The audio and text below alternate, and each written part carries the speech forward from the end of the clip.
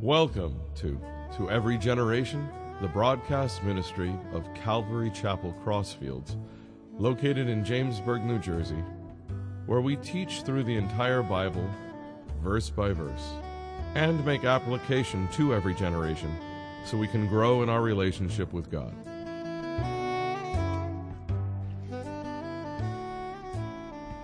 So this morning we're going to be in Daniel chapter 6.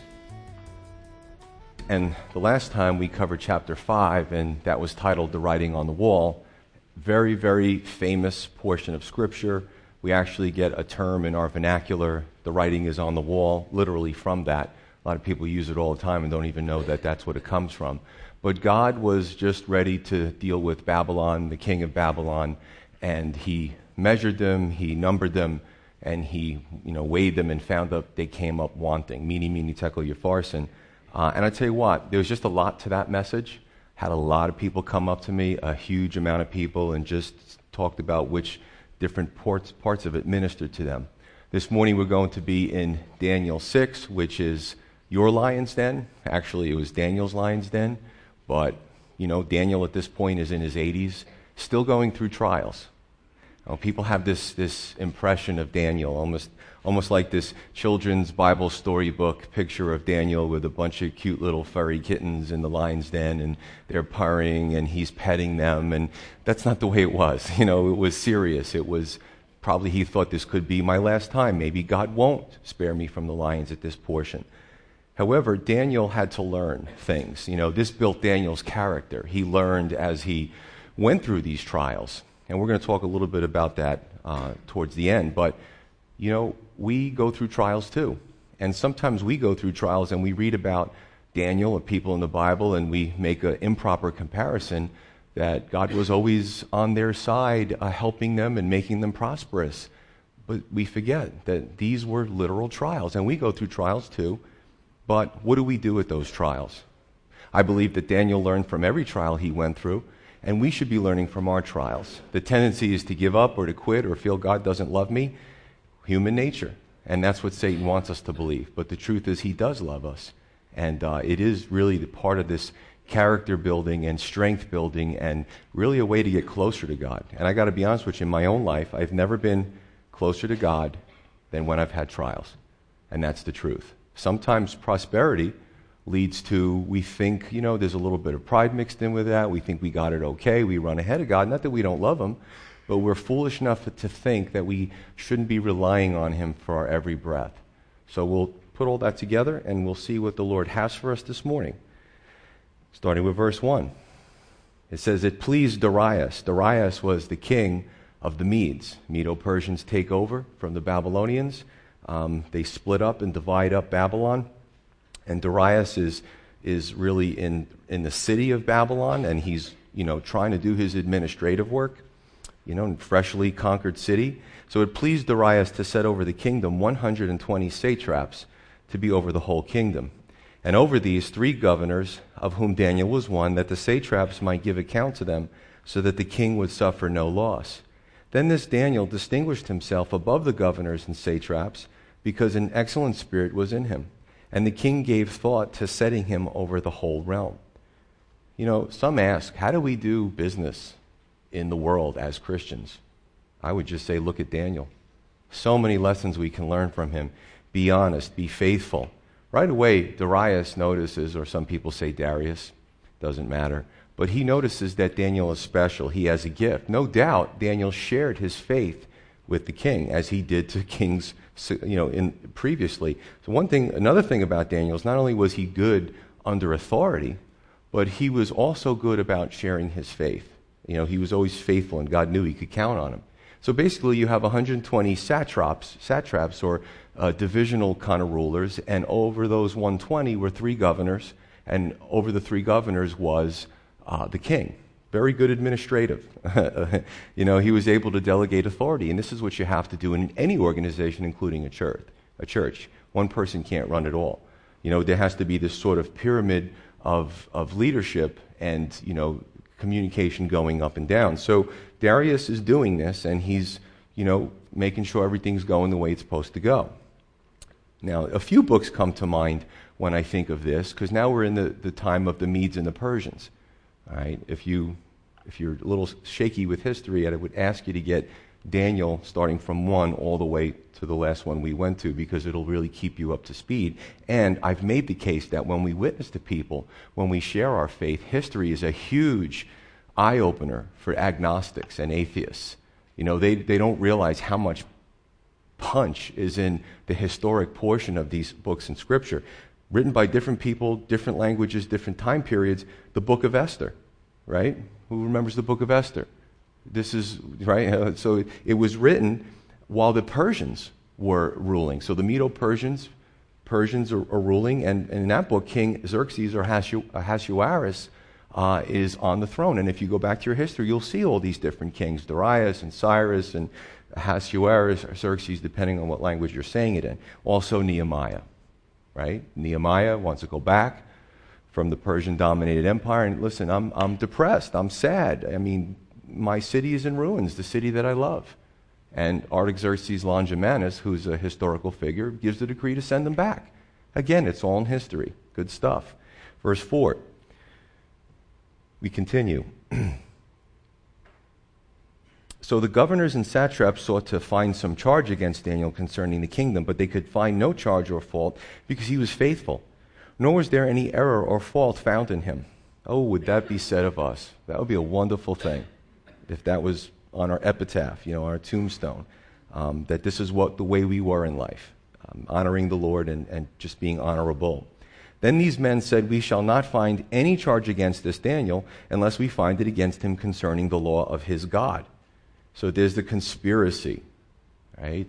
Daniel's honest. He's faithful. And listen, even you look at our government, how every year they tell us how many billions of dollars are missing or wasted. That's frightening. Those are staggering, breathtaking numbers, billions of dollars. So you look at any government, and over time, take a little from me, I do a favor for you. It's horrible.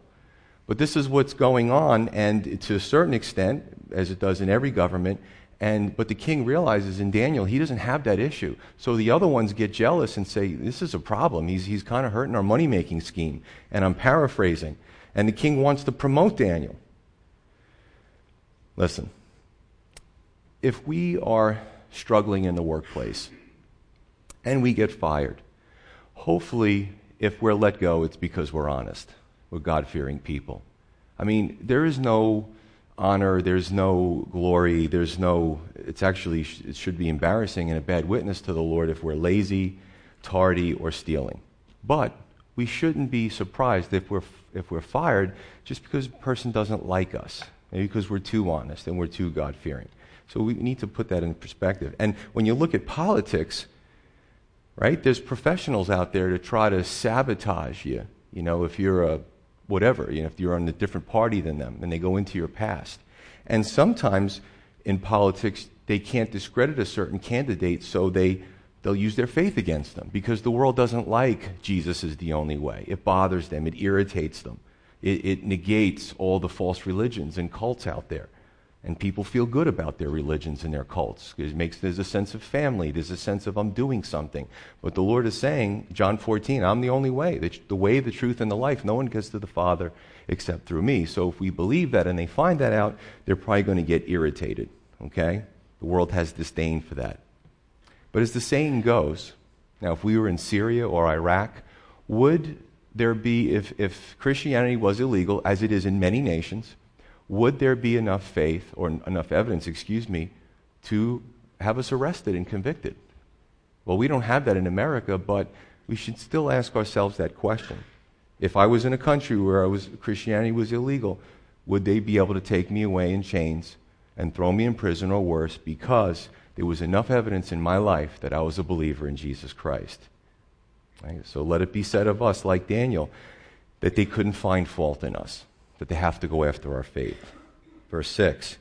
So these governors and satraps thronged before the king and said to him, King Darius, live forever. All the governors of the kingdom, the administrators and satraps, the counselors and advisors, have consulted together to establish a royal statute and to make a firm decree that whoever petitions any god or man for 30 days except you, O king, shall be cast into the den of lions. Now, O king, establish the decree and sign the writing so it cannot be changed according to the law of the Medes and the Persians, which does not alter. Therefore, King Darius signed the written decree. So these detractors of Daniel are very smart. They use Darius against the Darius. And I got to tell you something. Sometimes in life, it isn't from the outside that we're getting grief from. It isn't from the outside that is causing our problems. We have to look no further than the person in the mirror. Sometimes we are the ones that are giving ourselves the most trouble. It's not from the outside. You know, there's times that we can be blessed by God and lose those blessings because of paranoia or fear or something from our past that just keeps hindering us. But for Darius, maybe he was insecure deep down inside. Maybe he felt it, and I see maybe, that the Persians were always better and the Medes were always in the shadow. And from history, you could almost see that. I don't know, but I do know that they used pride against the king, and he fell right into the trap and signed his own decree that caused problems that he couldn't undo, and we'll look at that. Sometimes a solid pastor in the beginning, over time, because of flattery, starts to become soft in their messages. You know, they like the accolades. It's almost like positive reinforcement. You give a sermon that's convicting and not a lot of people say stuff. You give a sermon that's uplifting and everybody comes. And this can happen over years. And that person, through subtle behavior modification, starts to become soft because they like to hear those accolades. That's pretty sad. Alistair Begg said about flattery, I love this. He said about flattery, it's like perfume. Sniff it, don't drink it. You know what I'm saying? Okay. In Nebuchadnezzar 2, you see how all these chapters are inextricably linked together. In chapter 2, Nebuchadnezzar had a dream. And he said, Daniel explained the dream to Nebuchadnezzar and said, there's a kingdom that's going to be coming that's inferior to yours. And the inferiority keeps going down in the sense that the Babylonians had ultimate authority. So if the king made a law and then he decides it's not a good law, I can retract it. In the Medo-Persian system, when they made a law, it couldn't be retracted. Okay, and there was a process, I guess, you had to go through to get rid of it. So the king gets trapped in this own law, saying, yeah, sure, for 30 days let everybody petition me, let everybody worship me as a god. I like that. Verse 10. Now when Daniel knew that the writing was signed, he went home, and in his upper room, with his windows open toward Jerusalem, he knelt down on his knees 3 times that day and prayed and gave thanks before his God, as was his custom since early days. Then these men assembled and found Daniel praying and making supplication before his God. So the question is, and this is great because I love taking something that God wrote over 2,000 years ago and saying, well, how does it apply to me in 2015? Very simple. How do I express my faith? Well, let's look at Daniel. He didn't flaunt it, but he also didn't hide it. Flaunting it would have been going home, going through to the open square and saying, hey, everybody, be quiet, quiet. I'm going to pray in front of everybody. And this is what the Pharisees did. You know, I'm going to make a show of it. So Daniel, number one, he didn't flaunt it, but he also wasn't afraid and hid it. And those are 2 extremes that unfortunately some can fall into today. And listen, for a new believer, you're still getting your sea legs. You're still trying to figure the whole thing out, and that's understandable. But this is really a good guide here, right? Not to be obnoxious, but not to be afraid or hide it. You know, I hear things about celebrities and sports figures, and I'm always slow to jump on the bandwagon because I know money and fame and pressure and the media can cause self-avowed Christians who are famous to flake. And that's my word. It's an old word. And I wait and I give it time. But I have to tell you, one person that I've seen, I believe he's really stood the test of time, is Tim Tebow. I know we have some Tim Tebow fans here. I see a lot of smiles. You know, here's a guy who took a beating because of his faith, and he was never obnoxious, as far as I'm concerned. You know, he talked about his lifestyle. And being asked questions. The media loves to do this, so they find a Christian and they try to press them. to get them to say things, or they love to try to get them to say that the Lord Jesus is the only way. And that's where they start. And then he said, I plan on remaining a virgin until I get married, and they mocked him for that. And I think he's suffered financially. I think he's suffered through contracts because teams felt he was too controversial, and they didn't want to deal with him. So, but I like the guy. After the test of time, I think he's a pretty solid brother in the Lord, and we need to be praying, especially for those that are having those major pressures, because it's not easy. But sad thing about Daniel is he's being spied on. And this is what's really sad, is they see Daniel's a man of faith, they see he's devout, they see he's unwavering, they see he's an honest and good person, and it doesn't change them. What it does, it just makes them more enraged against him. They have to destroy him.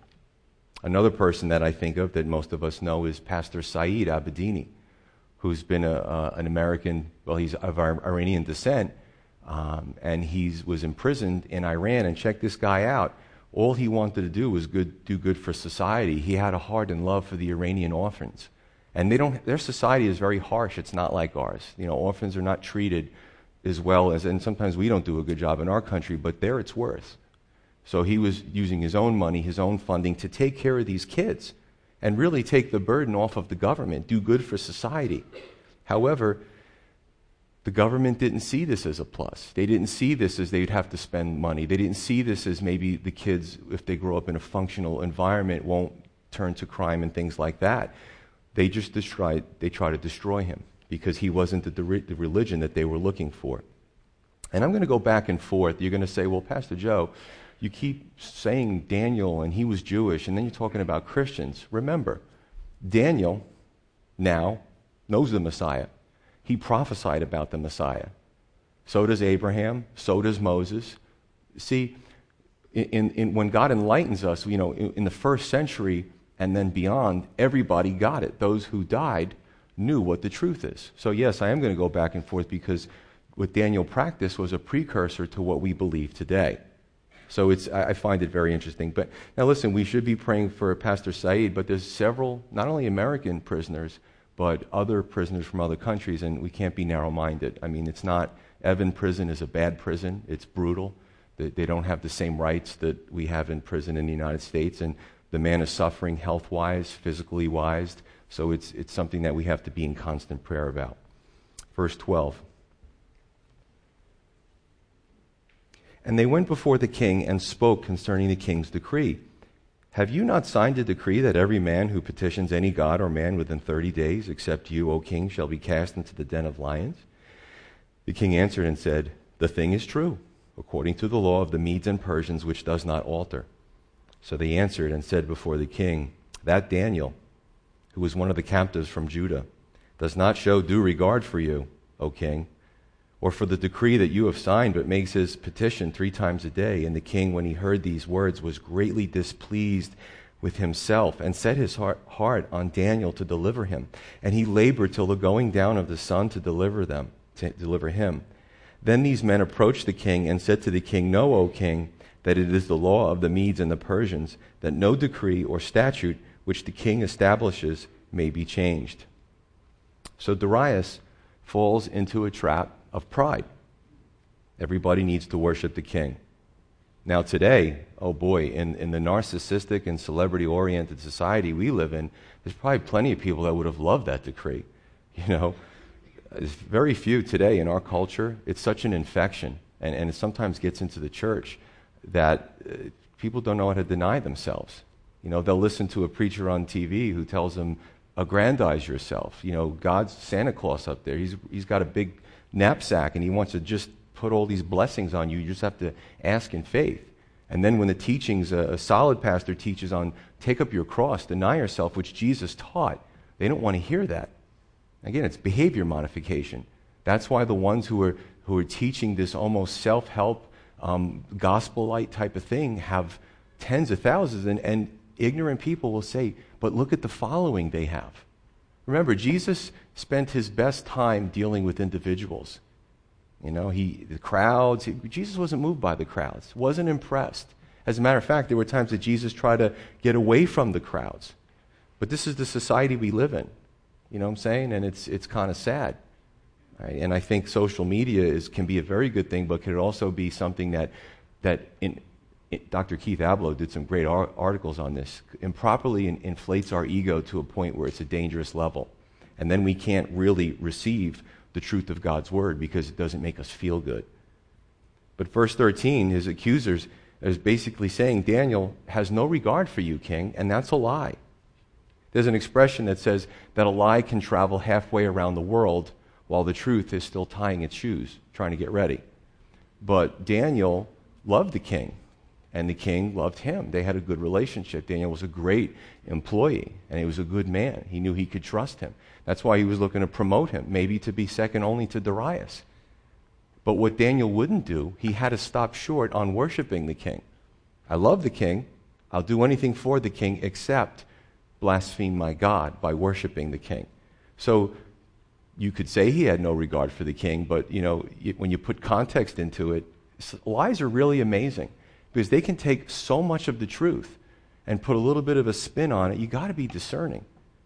And Satan is a good liar, and his ministers are good liars too. And there's plenty of them, unfortunately, in the Christian community. But verse 14, I'll read it again. It says, the king, when he heard these things, was really ticked off at Daniel. He was so upset that Daniel wouldn't worship him. No, actually, it doesn't say that. It says that the king, in case you were sleeping or daydreaming, I got your attention.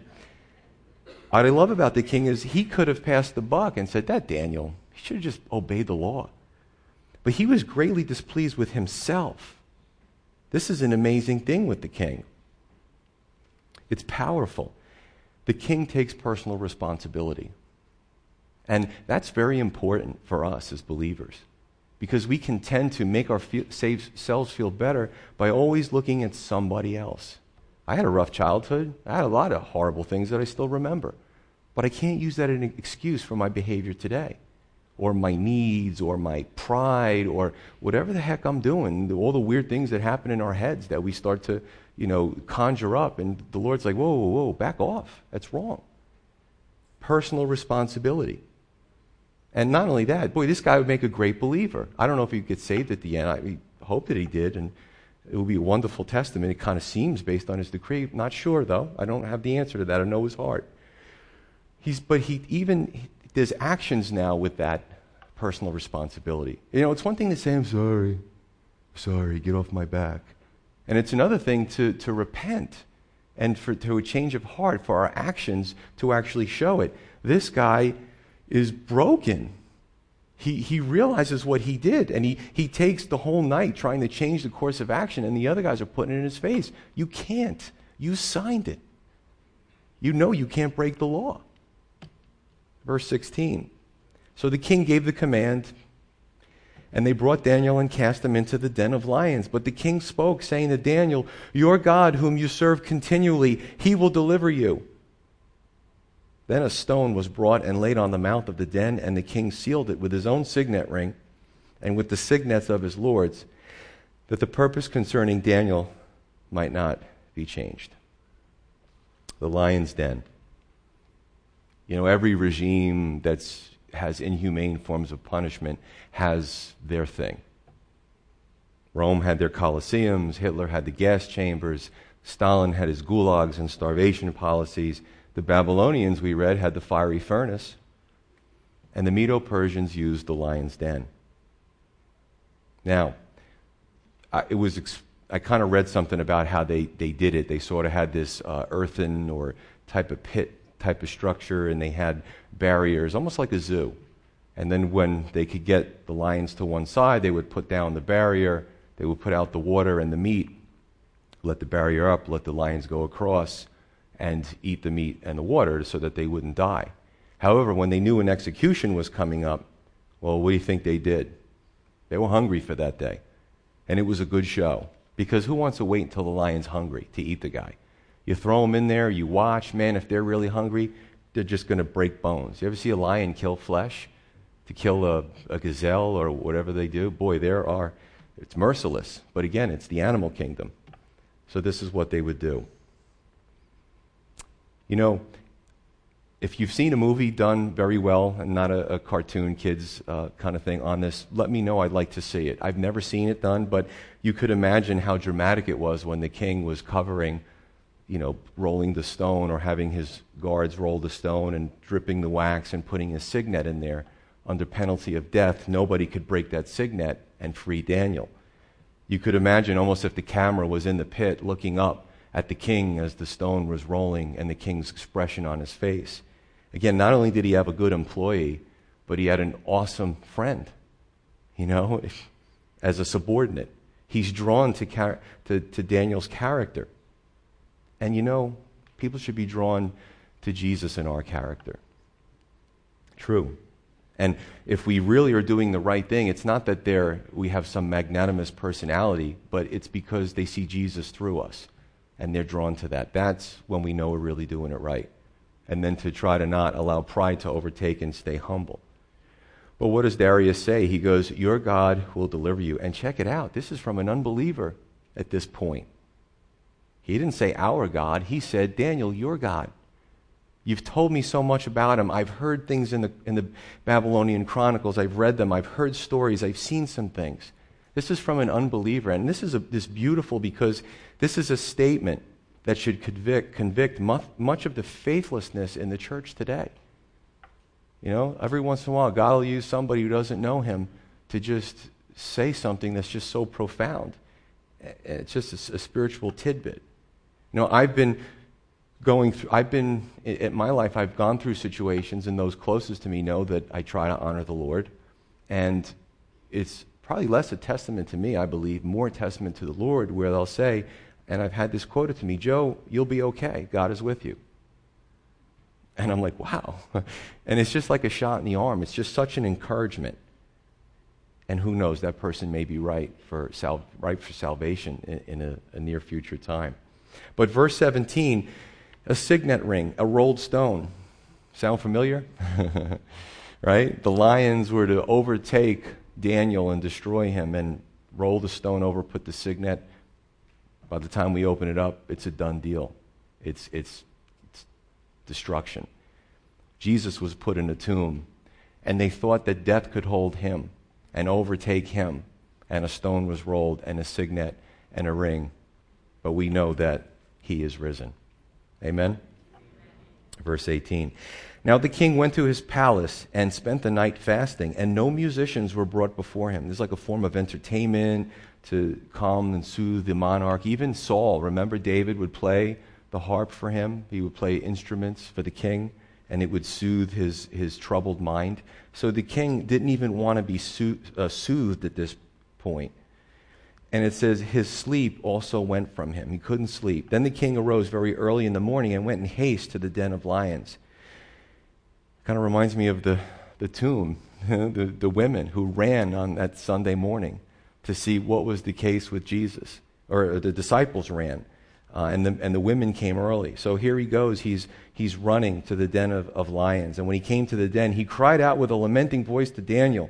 The king spoke, saying to Daniel, Daniel, servant of the living God, has your God, whom you serve continually, been able to deliver you from the lions?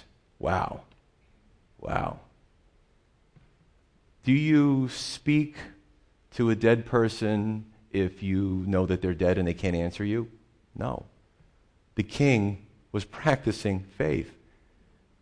It reminds me of, there's so many parallels to the Gospels. It reminds me of when Jesus said to Lazarus, Lazarus, come forth. And he was 4 days, and the women said he smelled. There was a stench, and the tomb was covered. But Jesus called Lazarus anyway, because he knew he had the power to revive him. He knew he was alive. And in the same case, the king had faith that Daniel's God was going to deliver him. Isn't that amazing? It was the king's decree. It was the king's pride. It was the king's lion's den, the king's lion. Lions, maybe he knew some of them. Don't know. Maybe he had some favorites. It was everything of the king's own doing, but he knew that Daniel's God could be stronger. He was stronger than that, and he turned out to be right. I love this. When you befriend somebody in high office or somebody with authority or power, that we don't try to get something from them. but what we try to do is give them something. Their autograph, money. What we have is so much more precious, Jesus Christ. And when we don't gush over somebody who's powerful and famous, then they see something different than all the other people that throng them because they're famous. What would we do, Christian, if we were to be introduced to someone famous? I don't care who it is. I don't care if it was the President of the United States. I'd like to sit down with him and give him the gospel. Because honestly, I don't think he knows it. Okay? Everybody deserves a chance at salvation. I don't care who it is. Republicans, Democrats, the governor, doesn't matter. Sports figures. And the cool thing is when you set out to do that, and you're ready. You're prayed up and you're ready to go. And then the person smiles and they shake your hand or hug you because they already know the Lord, and then you have a good laugh together. You came here to tell me about Jesus. So then you can fellowship together. But in Acts 26, King Agrippa said to the Apostle Paul, Paul's going through the courts. Paul is laying a heavy gospel trip on the king. And he says, quote, "You almost persuade me to become a Christian." Apostle Paul was so convincing. Even in his position of servitude, he had so much power. And maybe the king wanted to save face in front of his court. And maybe the king got saved later, I don't know. But the Apostle Paul was the real deal. He was genuine. Read verse 20 again. He says, "Daniel, servant of the living God, has your God, whom you serve continually, been able to deliver you from the lions?" Again, powerful expression of faith. Verse 21, "Then Daniel said to the king, 'O king, live forever. My God has sent his angel and shut the lion's mouth, so that they have not hurt me, because I was found innocent before him. And also, O king, I have done no wrong before you.' Then the king was exceedingly glad for him and commanded that they should take Daniel up out of the den. So Daniel was taken up out of the den, and no injury whatever was found on him, because he believed in his God." Imagine the king's expression when he heard Daniel's voice coming back at him. Right back at you. "O king, live forever." Now, just so you understand, Daniel wasn't saying, "I don't want to be here anymore. I'm going to worship you. Live forever." That's not what he was saying. When we study history and the times, we start to get what the vernacular, what the slang and all that kind of stuff. "O king, live forever" was just a term of expression of respect. They saw kings die every day, so they weren't thinking that he was actually a god. As a matter of fact, the fact that Daniel wouldn't worship him as deity was the reason why he was in the den at the first place. Verse 24. "And the king gave the command, and they brought those men who had accused Daniel, and they cast them into the den of lions. Them, their children, their wives, and the lions overpowered them and broke their bones in pieces before they ever came to the bottom of the den." This is just how it was back then. Daniel had no control over this. As you remember in earlier chapters, when Nebuchadnezzar was trying to kill everybody, Daniel was like, no, give them a chance. He was able to do that. But maybe in this situation, because of the Medes and the Persians' laws, king made a decree, round them up, throw them in the den. Daniel knew there was nothing he could do. So, people say, the Bible is so this and God is so that. No, that's an overgeneralization. You got to take it in context. This was the free will of Darius the king. All right? And this is what happened. Verse 25, last few verses. "Then King Darius wrote, 'To all peoples, nations, and languages that dwell in all the earth, peace be multiplied to you. I make a decree that in every dominion of my kingdom men must tremble and fear before the God of Daniel.'" Can you legislate morality? Depends on how you look at that question. Okay. If it's not in their heart, they're not going to. But they'll do it just for the king's sake. They'll pretend they're trembling before Yahweh. But, "For he is the living God and steadfast forever. The kingdom is one which shall not be destroyed, and his dominion shall endure to the end. He delivers and rescues. He works signs and wonders in heaven and on earth, who has delivered Daniel from the power of the lions." So this Daniel prospered in the reign of Darius and in the reign of Cyrus the Persian. Now, remember, this takes place in modern-day Iran. Now, I just love playing with geography and history. It's a lot of fun. I read a quote, because then my mind starts going in all these places. There was a faith. There was a Jewish faith. There was a Christian faith in Iran. What happened?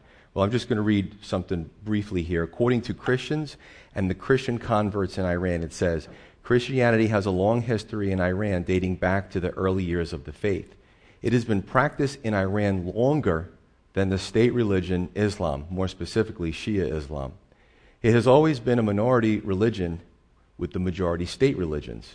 Zoroastrianism before the Islamic conquest, Sunni Islam in the Middle Ages, and Shia Islam in modern times, though it had a much larger representation in the past than it does today.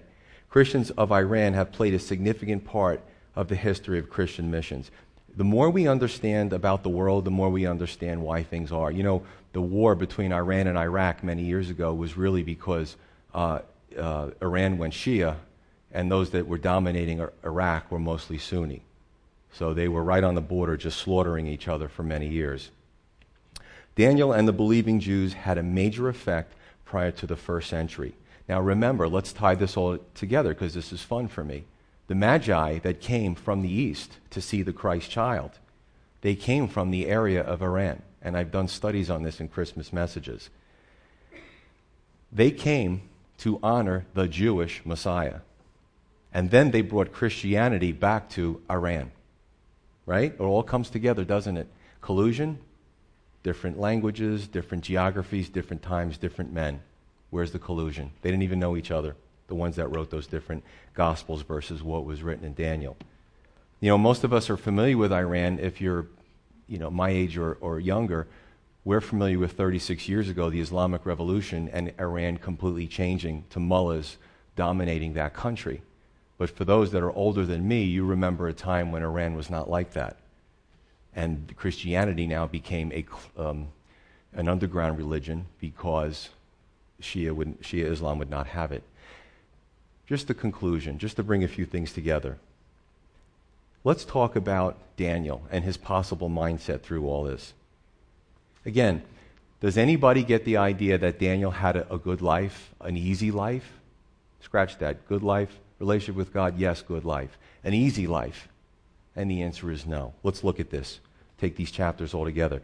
Daniel 1 was taken from his homeland as a teen, forced into a different culture, different language, different lifestyle, different foods, and a life of servitude. 2, Daniel was always around people that were trying to hurt him or kill him. Maybe he had very few friends. And a lot of the Jews were compromisers because they just wanted to go along to get along in that society.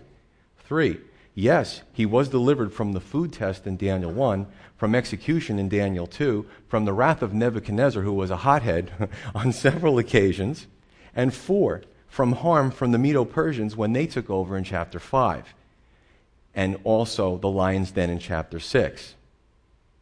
Did you ever think at some point he might have said to himself, okay, I trust God, but this might be the time where he doesn't save me. This is the time where my time is up. He left it up to the sovereignty of God. I'm going to do some research on this, but I don't think Daniel ever got to see his homeland again. Does that sound like an easy life? I don't think so. You know, the temple that was destroyed in his lifetime, the religion that was overcome and scattered, right? He took his faith with him from Judah all the way to Babylon. That's an awesome thing as Christians. Whatever happens to us, God is always with us if we have a relationship with the Lord. But he didn't have an easy life. I'll tell you what an easy life would have been if Daniel grew up in Judean royalty, was allowed to continue to grow up, rising through the ranks at home and never facing persecution. You would have seen an easy life. But maybe he wouldn't have the character that he had as we go through this. You know, we can know so much about the Bible up here, but things really change when we have to live it out. And sometimes as Christians, I'm just going to be honest, man, I have bad days, I have bad weeks, I have bad months, I have bad years. You know what I'm saying? And there's times I've come to God and continually said, Lord, this situation's killing me. I just really need your help. And I'm just talking to him constantly about the situation. So listen, we're human beings. But the tendency is to get annoyed or feel separated or whatever, and that's not reality. We can know the Bible, then we have to learn the Bible. We have to live out the things that the Bible says. Well, Daniel had a literal lion's den to deal with. Our lion's den might be financial, health-wise, relationship, or a forced look at ourselves. We know Satan prowls around like a roaring lion, seeking to whom he may devour and destroy. He's always looking for an opportunity. So what is your lion's den this morning? I bet a lot of you have it right up here, and it's just sitting there. A lot of smiles, a lot of laughs, a lot of frowns. You know, you may have no choice. Daniel could not escape the lion's den. He had to submit to it. There was no way he was getting out of this. But God was in the den with him. And for your lion's den, there may be no escape from it. I love it when God says, I'm going to deliver you from it. I don't like when he says, I'm going to deliver you through it. Oh. I like from, I don't like through. None of us like through. We like from. Preachers on TV will tell you it's always going to be from. You just got to have enough faith. Daniel trusted God through the lion's den. We need to trust God. And every time we go through it, God will show us something different. Let's pray.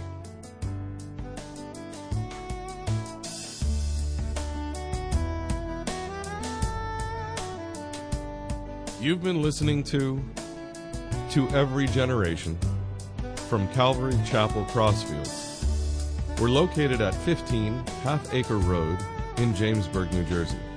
We meet for Bible study Wednesdays at 7:30 p.m. and Sunday service begins at 10:30 a.m. On Sundays, we have children's church for all ages, in addition to infant and nursery care. You can find out more about the ministry here at Calvary Chapel Crossfields by going to cccrossfields.org. Thanks for listening, and may God bless you.